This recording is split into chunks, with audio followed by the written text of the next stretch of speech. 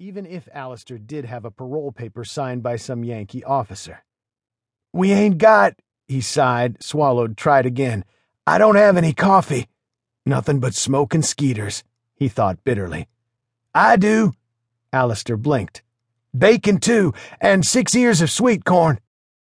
Behind Alistair came the metallic click of Beans Kimbrough's pea-shooter pistol.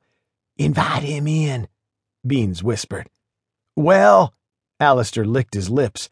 He wanted to warn his wayfarer to keep on riding, that if he came into this camp he might wind up dead, but the stranger had already dismounted and was leading his horse off the road and into the clearing. "I mean you lads no harm," the man said. With the fire in front of him and smoke burning his eyes, Alistair couldn't really see the man, but he could hear just fine. "Lads," he had said, plural. "Either of you," the stranger continued. "You at the fire, and you in the mud with the revolver." He wrapped the reins around a bush and stepped closer to the fire, extending his hands as if to warm himself. Slowly, Alistair rose. The stranger smiled. He cut quite the figure. An inch or two taller than Alistair, but well short of matching Beans Kimbrough's height. Sandy hair, a plumed hat set at a rakish angle, waxed mustache. Eyes a brilliant blue with lids that drooped and made him look serious or sad. Alistair couldn't quite make up his mind as to which. His unbuttoned jacket was gray, with yellow French braids stitched onto the sleeves. Tan trousers stuck inside black boots. And slipped inside a yellow sash was a brace of pistols, the ivory grips reflecting the flames of the fire. "The coffee and grub are in my saddlebags," he said. "I even have the necessaries for cooking. If you will accept my company this evening, I thought I might continue on north, but since the weather remains hot and I have ridden far already and alone, I decided company would be delightful. I also have a volume of Shakespeare I can read for my meals." He had an easy way to make you relax, spoke like a schoolteacher. "Seems we should be reading to you," Alistair said, "you providing the food and all." The man slapped his palms together and laughed. "Then I choose Hamlet." He looked over Alistair's shoulder into the woods, and Alistair knew he sought out Beans. "Shall I gather the food or keep riding?" "Fetch the chow." Beans Kimbrough stepped out of the dark. The man slapped his hands again and returned to his fine black mare while Beans moved beside Alistair, slipping the little colt into his pocket.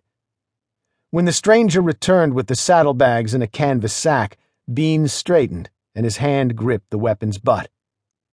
"My name," the newcomer said, "is Charlie Hart." The gun reappeared in Beans' hand. "Funny," he said. "I recollect it as Wilson Cantrell." He pulled the hammer back to full cock and pointed the barrel over the fire and into the mustached man's face. The stranger was a cool one. Alistair had to give him that. All he did was grin. "Quantrill, actually," the man said. "And William, not Wilson." Ignoring the pistol, he lowered the saddlebags and squatted, opening one, retrieving coffee, small pot, and 2 cups. They'd have to share. Next, he dumped the corn from the canvas sack and opened the other leather pouch, pulling out a wrapped slab of bacon and a skillet. "What's in a name? That which we call a rose by any other name would smell as sweet." "Romeo and Juliet," Alistair heard himself saying.